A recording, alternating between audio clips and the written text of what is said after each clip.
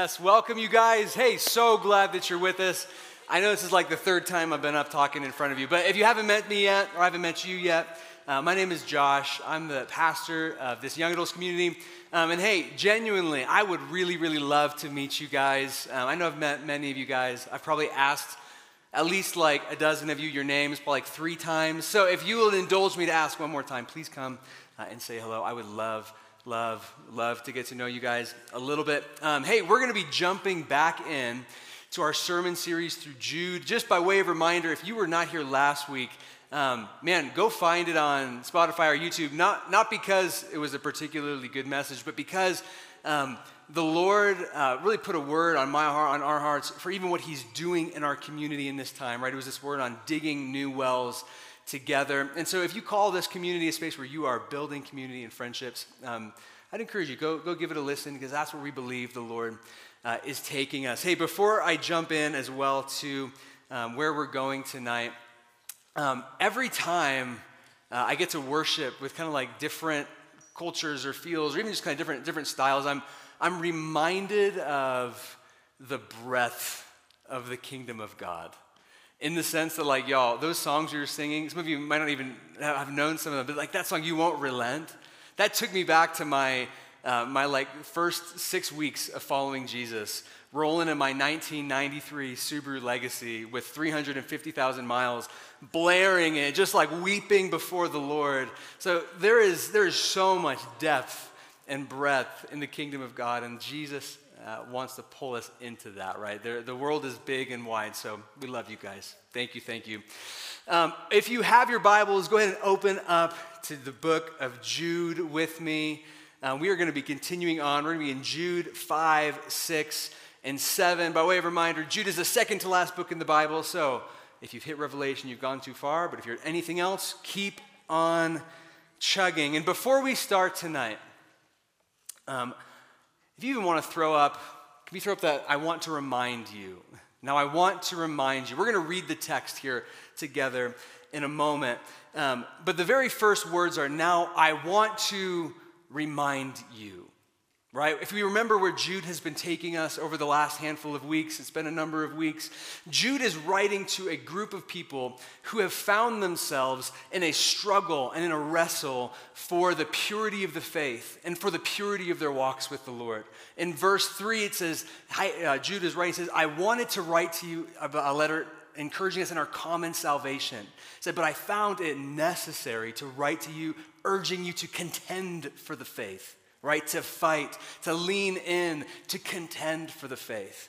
Last time Pastor Eddie preached, the week after that, he talked about how they were these false teachers who were perverting the grace of God into sensuality and denying their only master and Lord Jesus Christ. Intense, right? Jude is an intense epistle. It's an intense book. And frankly, the verses we're going to be reading are a little intense. But before we read them, the opening lines are, now I want to remind you. Remind. Before we even read this, I want you to hear the tone of Jude. Reminding is what a dad does to his son, right? Reminding is what I do to Eden when time and time again she tries to play with someone's phone. We don't want her to play with their phone. We say, please don't play with it. Or time and time again, right? She walks out of the house and she is running up to the street and say, no, stop, right? A dad reminds. The tone of this that we're about to read is a loving reminder from a spiritual father who cares incredibly deeply about his spiritual children. And so as we read this, I want to remind, good father writing to his children. Let's read together. This is verse 5. Now I want to remind you, although you once fully knew it, that Jesus, who saved a people out of the land of Egypt, afterward destroyed those who did not believe. And the angels who did not stay within their own position of authority, but left their proper dwelling, he is kept in eternal chains under gloomy darkness until the judgment of the great day. Just as Sodom and Gomorrah and the surrounding cities, which likewise indulged in sexual immorality and pursued unnatural desire, serve as an example by undergoing a punishment of eternal fire. This is the word of the Lord. Oof, thanks be to God. We take the candy and the carbs, and we take the veggies too, y'all. This might be a veggie kind of night. Let's pray. Let's ask Jesus for his word and for his discernment and for his grace tonight. King Jesus, we come before you like little children who don't know the way to go. We come before you, Lord, and my confession, just put the words of Solomon on my lips in 1 Kings where he says, I'm a child. I don't know how to go out and I don't know how to come in. Would you give us wisdom? Would you teach us, Lord? We read texts like this and they stir up all kinds of emotion in our hearts, but we look to you, Jesus, knowing that we have one Lord and one Master and one teacher and one Father, and we ask that you would come and you would lead us because we are in this with you, Jesus. We love you and we trust you in the name of the Father, the Son, and the Holy Spirit. All of young adults said, amen and amen. Now, if you are like me or like most 21st century Christians, you read stories like this or accounts like this, and like the tone of it is like, okay, this is a little confusing and kind of dark, and there's words like judgment and fire and destruction, and I don't know what's happening. I don't even know what's happening in these stories. Why are we talking about this? Right? Because this is the word of the Lord for us, but there's something you have to remember. Jude was not written in the same cultural context that we are written in. Jude doesn't have the same worldview that many of us have, and in order for us to understand what's happening, we even need a little bit of a refresher sort of on Jude's worldview. Right? Jude was a Jew. He was in the Second Temple period, right before or around when Jesus came, right? There was a vibrant cultural life that was happening in Israel, Palestine, centering around the temple. And around these, there were stories that circulated and sifted. And these three that we see were common, and they were placed together a lot. Right? So if you're reading through ancient Jewish texts, many times you'll read and someone will throw out an example to say, like God brought judgment upon the people of Israel, and like he brought judgment upon the angels, and like he brought judgment upon Sodom and Gomorrah. And what these things do is they paint a picture for us about the way that God contends. We've talked about how we contend, we've talked about how we're faithful, but tonight we're seeing what does it look like when God himself steps in and acts in the world around us in ways that we sometimes don't like. I also want to acknowledge the tension in the room because we read a story like this and we're confronted. They confront me, right? Because we read about, okay, the people of Israel who were destroyed in the wilderness, what's going on? We read about the angels, right, who got bound in gloomy darkness. We read about fire and destruction. What is happening? The thing with all of these stories is they confront us with the brutal, with the ugly. They confront us with the shameful. It's like Deuteronomy 30, right? When Moses is speaking, the Lord through him says, see, I've set before you life and death, blessing and cursing. In this moment, we see death. We see cursing. We see, what does it look like when people and entities who are given free will turn their backs on the God and the maker of life? And it's hard. It's challenging. Some of you walk in here tonight, right, and I read a passage like where he's talking about says, Jesus, who delivered a people out of the land of Egypt, then destroyed those who didn't believe. You're like, wait a second.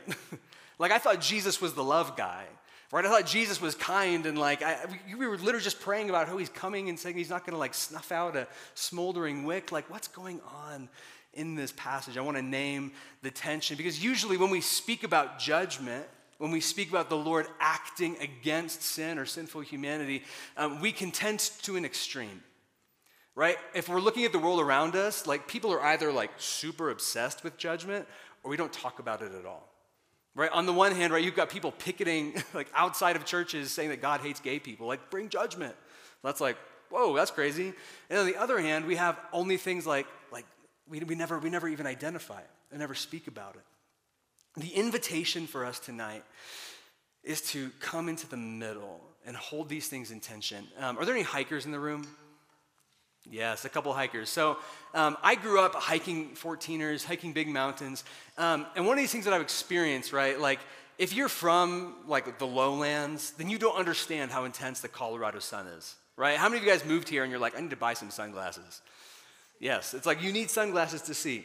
But I remember experiencing this interesting moment when I was hiking a mountain, and this is pretty common, right? You get up really, really high, and you're like looking around and like you're just exhausted and you're hiking, and then like I turn around and like I take my sunglasses off, and the sun is so bright and sharp, it's like, I can't see.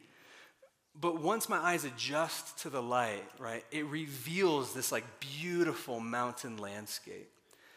For us tonight, the vision is Jesus. Do we want to know him for who he truly is? These judgment narratives and these judgment passages, initially, they're like a little bit of harsh light in our eyes. But if we can allow our eyes and our hearts to adjust to what's happening in and through the text, I believe that we're going to see Jesus for who he truly is tonight. And that is our hope. That is our heart. And what I want to spend the night convincing you of is this next statement. The Lord's judgment is a display of the Lord's love. The Lord's judgment is a display of the Lord's love. Bear with me till the end. We'll get there. We'll get there. I went to school right here in Colorado Springs. I grew up here. I went to elementary school. I actually met my wife in elementary school. Praise God for Monument Academy. We're a success story. But in 5th grade, I had a kind of interesting group of friends. And I had one friend who was really intelligent in many ways, like math, science, school. He was incredibly intelligent. But I think probably because he was so intelligent in this sense, he lacked some intelligence in other senses. You know, the kind of people I'm talking about, you're like, you are so smart. How are you so dumb? What is happening? Right? But in this moment, okay, we're sitting in math class, and my friend, he would kind of like get in his own little world. And one of these days that he was getting in his own little world, he took an eraser, and he drew like, it was like a little spaceship, and then he took a paper clip and stuck it on the end. And he was flying it around and doing his thing. He was 5th grade, like pre-adolescent boy, loving life. You go. And he's having his own little narrative, and he's like, all right, we're exploring and we're doing things. And I'm kind of sitting there, and I'm like, okay, you do you. That's great. You do you. And then there's this moment where he kind of scooches up to the wall, right, and he's in the back. And he says, and now for the greatest adventure of all. And he takes that paperclip into the only cave-like orifice he can see, which is the light socket. And he sticks the paperclip in, and right? And all of the power goes out in like half the school, and it's chaos and it's madness. It was this beautiful moment of looking and saying, I just saw an example of someone experiencing the consequences for their actions, right? Have you ever done anything like this? Consequences for your actions. Taking this back to judgment, that's a hard left. The Lord's judgment sometimes releases us to experience the consequences of our actions. Let's take a second, even look at that first narrative that Jude uses. He says, the people of Israel, right, whom Jesus redeemed and saved out of Egypt, says afterwards destroyed those who didn't believe. For those of us who maybe aren't familiar with this story, right, Israel was a people living in the land of Egypt. They were slaves in bondage for 400 years. Through his mighty hand and outstretched arm, God delivered them out of the land of Egypt in order to make them a people who could host his presence. He lived with them. He had a tabernacle, the tent. It was the very presence of God moved into the neighborhood. And what we see in the story of Israel are these beautiful, breathtaking moments of like, praise be to the Lord our God, right? Who throws horse and rider into the sea as they're looking at God delivering them through the Red Sea and destroying the Egyptian army. But then these moments are almost always like contrasted with like a literal verse later. They're in the wilderness and they're like, we're thirsty. You brought us out here to kill us. Let's go back to Egypt. And then like you fast forward, like we're hungry. You brought us out here to kill us. Let's go back to Egypt. And then fast forward a little bit more, right? And they finally get to the land of promise, and they go in and there's giants in the land. And they say, there's giants. They're going to kill us. Let's go back to Egypt. And in each of these moments, we see the Lord show displays of great patience, but also displays of release. There are moments, right, whether it's serpents or the earth opens up beneath them. There are moments where death comes to these individuals. What I want us to see in this is that their destruction is not a vindictive punishment from an out-of-sorts divine monarch. God isn't in a bad mood and he's just like, you're gone.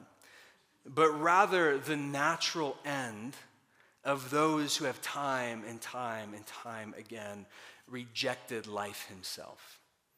Because the thing about the kingdom of God is that when God is life and he's the king and he's coming close to us, to be in connection with God is to be alive. And when we reject God, we're not just rejecting his rule and reign in our lives, we're actually rejecting life. And so what we're seeing here, right, the Lord's judgment is to release. Not because he's angry or mad, but because he's not always going to just hold you to him. C.S. Lewis has this quote where he says, there are only two kinds of people in the world, or in the end. He says, those who say to God, thy will be done, who look to God and say, I will do what you want, and those to whom God says, in the end, thy will be done. All that are in hell choose it. God has dignified us with the freedom of choice. And ultimately, in the end, he's going to give us that freedom. If you look at scriptures as a narrative flow, we see this all over the place in scriptures, right? In the book of Judges, we see Samson, who God blesses with strength and a calling and a mandate on his life, who through his sexual appetites ended up having his eyes gouged out, his strength stolen, and his people being oppressed. We see Solomon, who I just talked about, right, whose heart turns to God in his old age, and the kingdom is ripped away from him and his children and his descendants.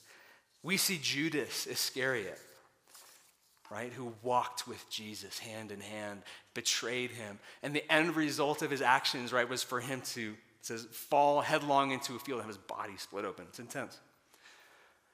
The end result of those who end up not choosing life is death, not because God is vindictive, but because that's the only place that we can go. I want us to see even John 3.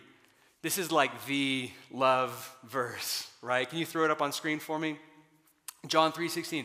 For God so loved the world that he gave his only son, that whoever believes in him should not perish but have eternal life. For God did not send his son into the world to condemn the world, but in order that the world might be saved through him. Here it is. Whoever believes in him is not condemned, but whoever does not believe is condemned already, because he has not believed in the name of the only Son of God. We'll finish there. Those who disbelieve are condemned, not because God demands petty and egotistical allegiance, but because God is life. And to rebel against life is to choose death.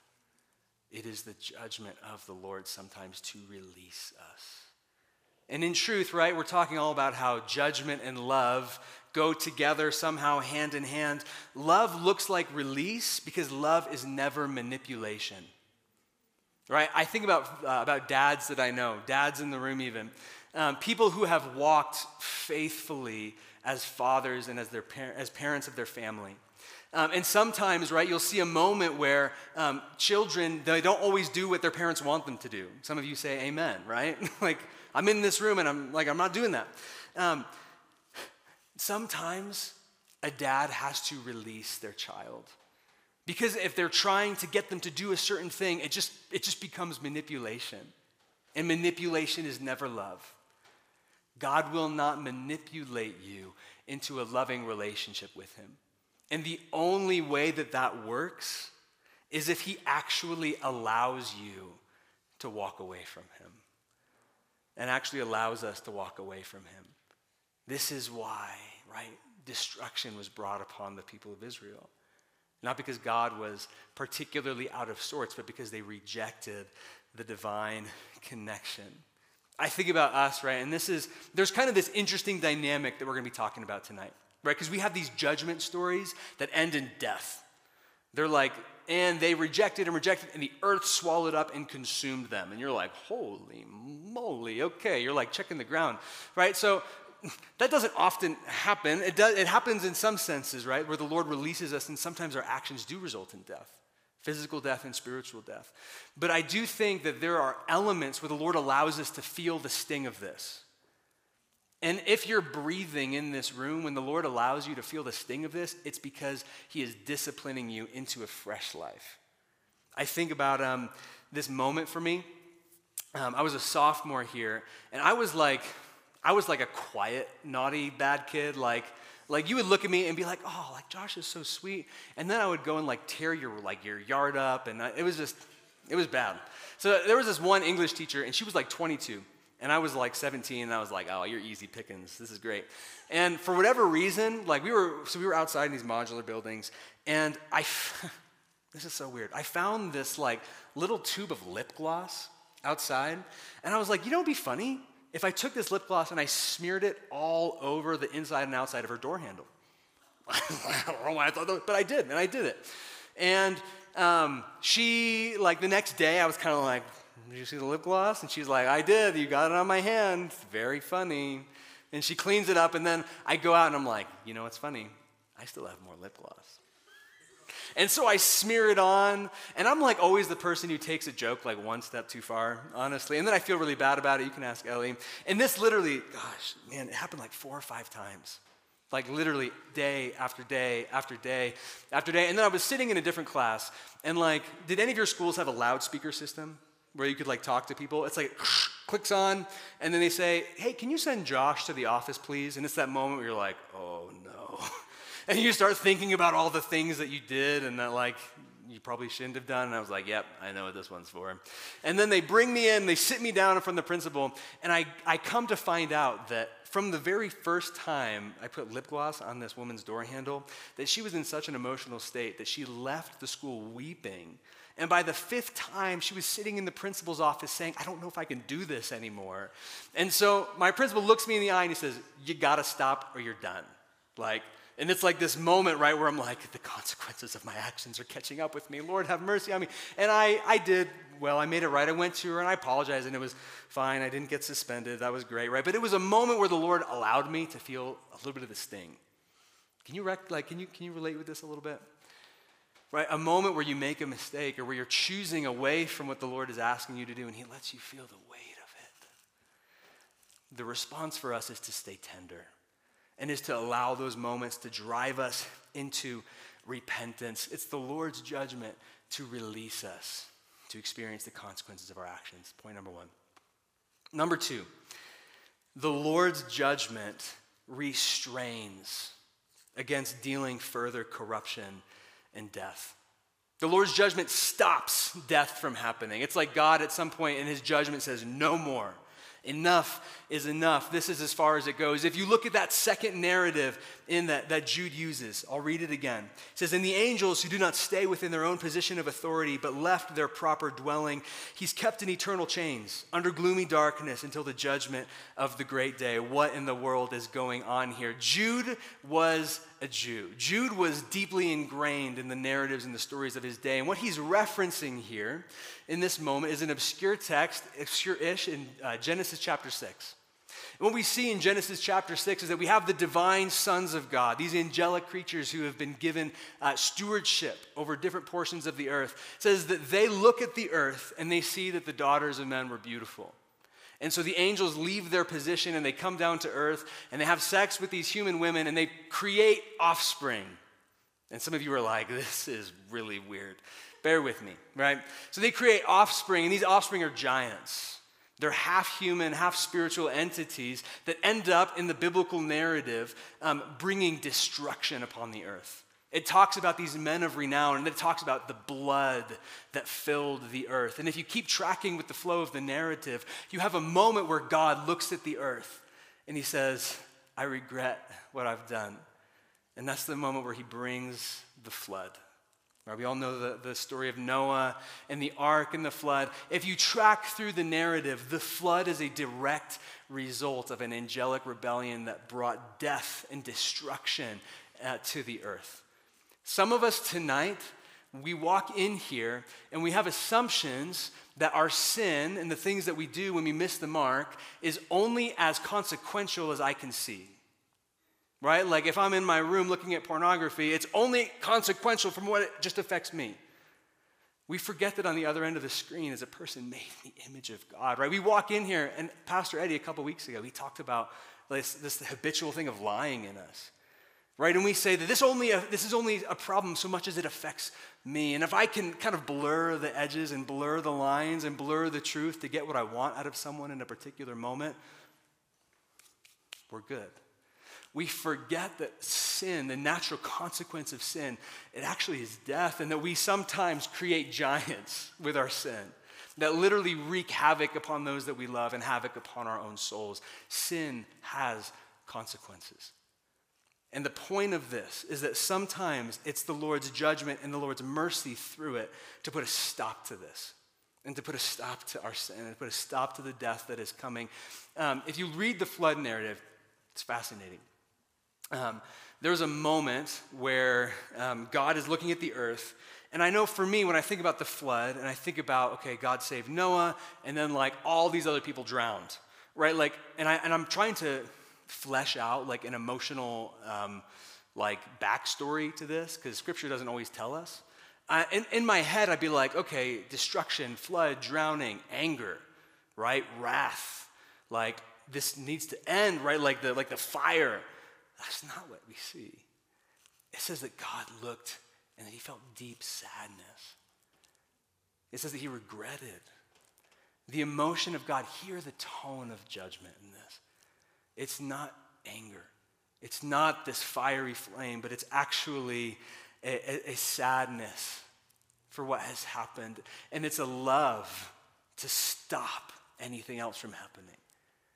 At the end of the day and at the end of the story, there is going to be no more sin and death in this world, in part because God, in his loving judgment, has decided that enough will be enough, and Jesus himself will come and will reign and rule over the earth itself. I remember, this was May 2005. I was 9 years old, and there was like one of the most pivotal moments of my childhood that happened in May 2005. And I was so excited for it, this particular movie to come out in theaters. And I was like, yes, I'm so excited. And I go, and I'm in theaters, and it's one of my first PG-13 movies in theaters, and so I'm like stoked about it, and I've got my popcorn. And the series of this movie, right, it's like a war movie. And in the movie, right, there's kind of two main characters, and they're like waging war against this large like conspiracy, and they're going through the movie, and like they have this really close relationship, right? One is kind of an older guy, one is a younger guy. They're like brothers. They've grown up together. They're like tight. They're tight. And in the course of the movie, right, you start seeing it early on.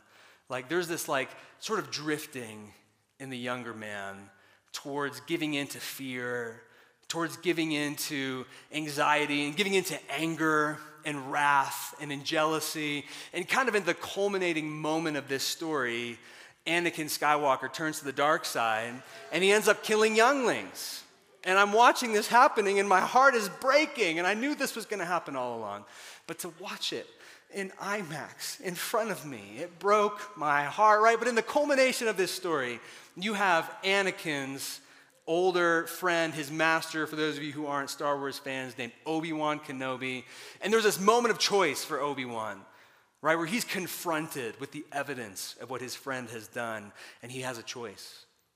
He can either leave and let his friend go, or he can step in and act. And the movie culminates with him flying to this flame planet, and they have this epic showdown and duel, right? And they're like going back and forth, and they're like, "You were my brother," and it's so epic, and 9-year-old Josh is so deeply moved. And there's this moment where Obi-Wan deals what he thinks is the death stroke, and Anakin is lying there on the ground, like supposedly dying out.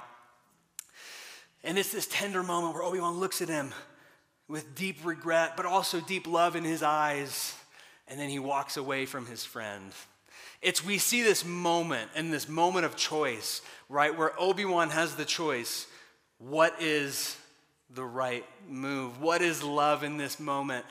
And he decides that it's actually to end his best friend in order to restrain him, right, from what would happen later on. And now those of us who know the story know that he doesn't kill Anakin, which he probably just should have killed Anakin, and it's a whole deal, right?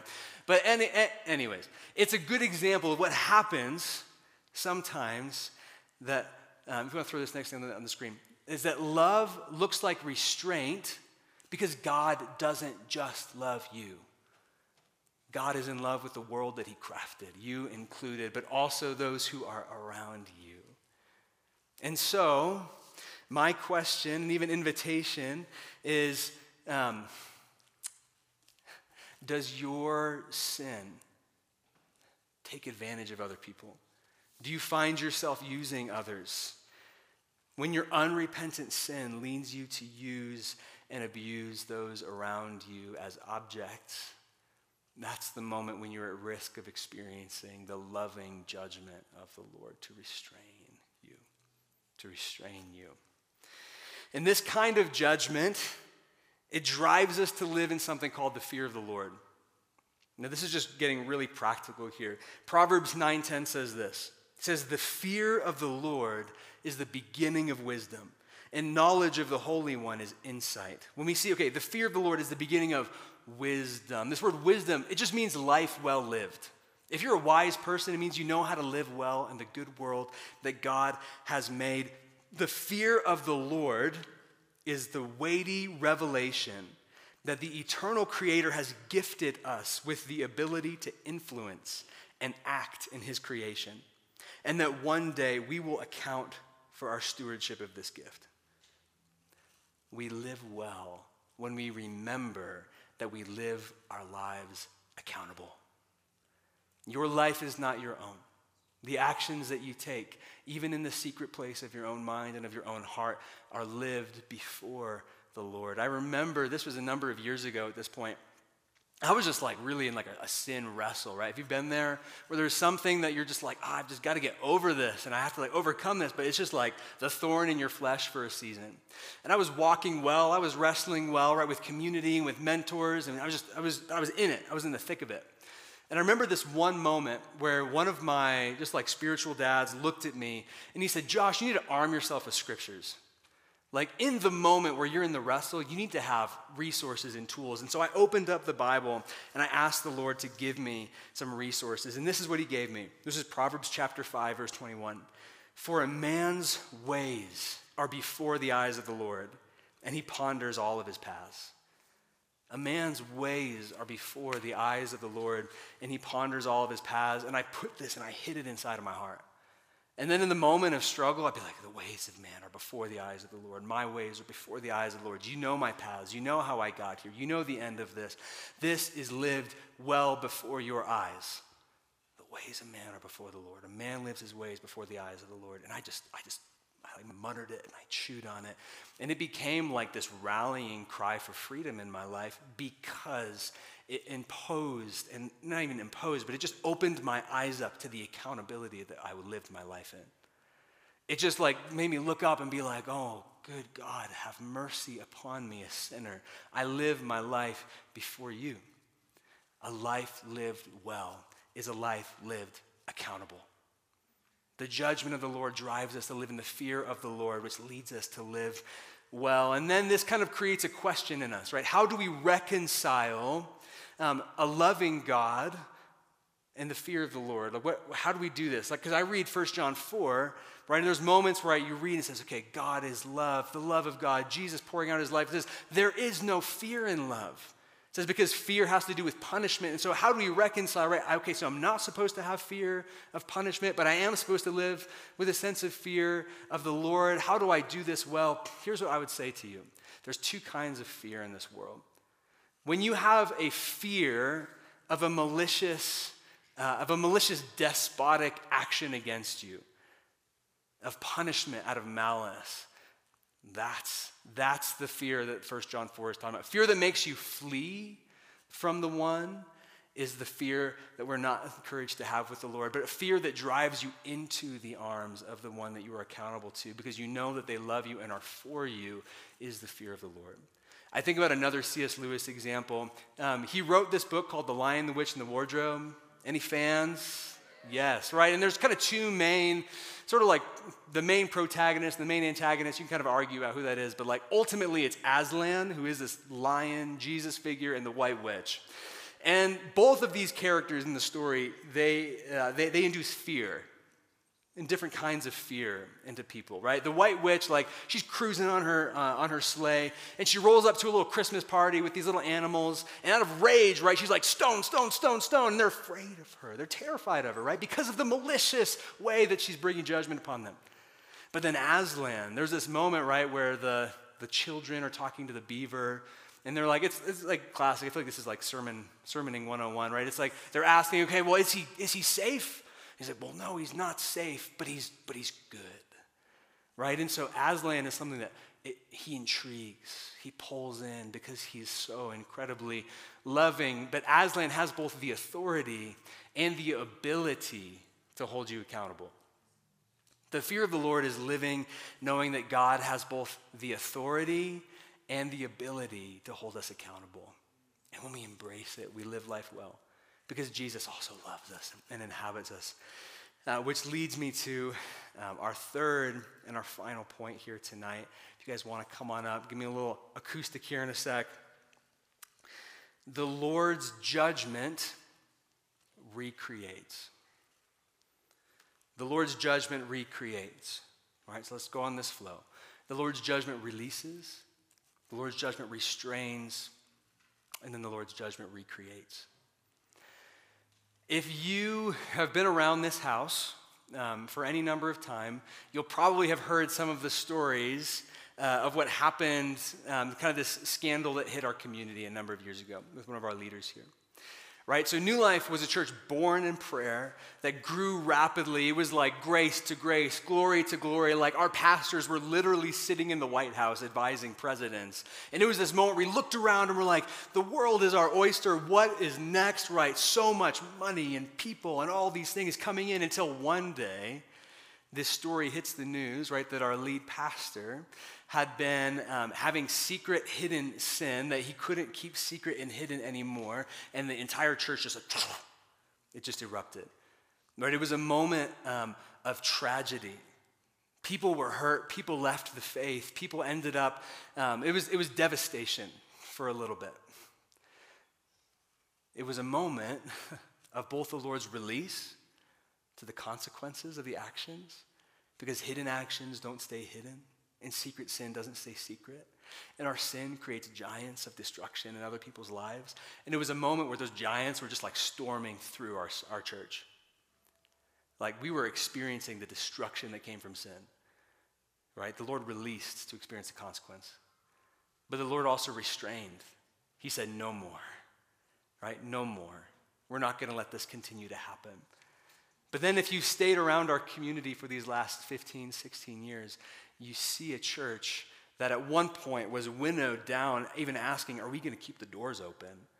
Right? Now to a community that says we value health in the kingdom of God and an open and honest relationship with Jesus. That it was like the fire that just like blazed through our community, right? But that like opened up those pine cones with the seeds inside of them. And now New Life, we're not perfect, right? There's mess, y'all, because people are messy. But we're a community that says we will walk faithfully before the Lord our God all the days of our life. The Lord recreated us. Praise God. Thank you for the Lord's judgment. His judgment recreates. Because if you look even at those narratives that we talked about, right? The Lord brought the people of Israel into the land purified. The entire generation who'd lived in Egypt were dead, and then a new generation who knew nothing but faith and the hope of God came into the promised land. If you look at the flood, right? God brought the flood, washed the earth clean. He cleansed the earth of the blood that had been spilled upon it, and he restarted with Noah, a man who was righteous and walked in the fear of the Lord. The judgment of the Lord recreates us. And this is essential in order for judgment to be love. Because if judgment is just destruction, then I'd say that judgment is rarely love. But if judgment rebuilds and recrafts and reshapes us, how can it not be love? This is the love of God. The judgment of the Lord is the love of the Lord for us, because the ultimate picture of God's judgment is this. Right, is the King of glory strung out on a cross, bleeding out naked, taking his last breath, suffering the consequences of our actions. It's that the Lord released Jesus to experience the consequences of your sin. And that the Lord, through the cross, he restrained the powers of sin and death. You read Colossians chapter 3, and it says that God took our sin and he nailed it to the cross, making fools of principalities and powers and these dark spiritual forces of sin and death. God made fools of them on the cross and said, no more. My broken body and my blood that's poured out says, no more. No more. And on the cross of Jesus Christ, our entire world gets recrafted. He recreates us brand new, right? It's like Paul says, if you are in Christ, new creation, brand new start.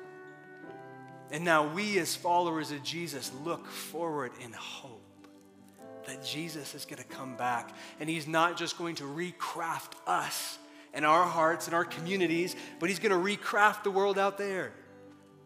That God is reassembling the world underneath the rule and reign of King Jesus, who doesn't wield his authority like the white witch, but who wields his authority to empower and love and raise up. And so for us tonight, there is this invitation when we look and see the judgment of God. There is an invitation, right, into the fear of the Lord and sober living. Live well, friends.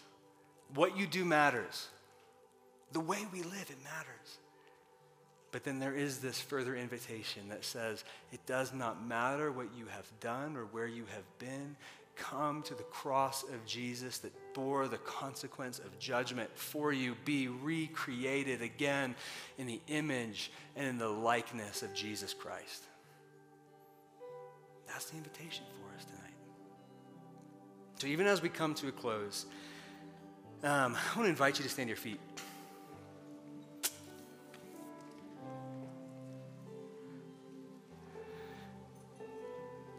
Yeah, if you want to look under your seat, there are communion elements under there. Jace, would you pass me one? I didn't come ready.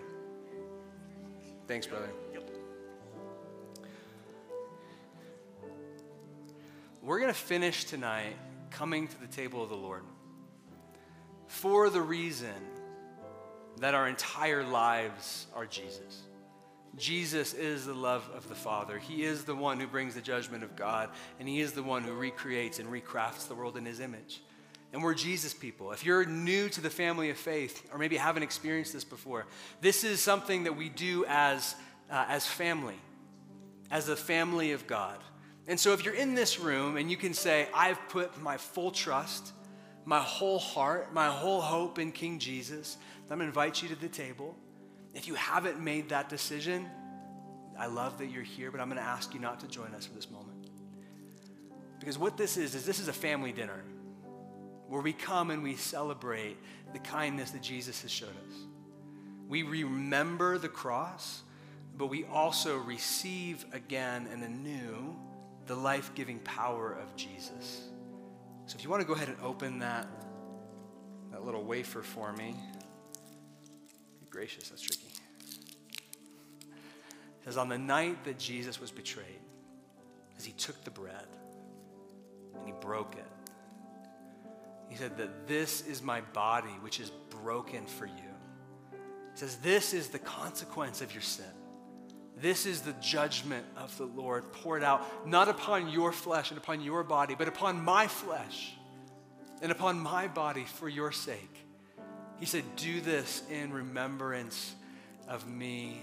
You may take the bread, friends.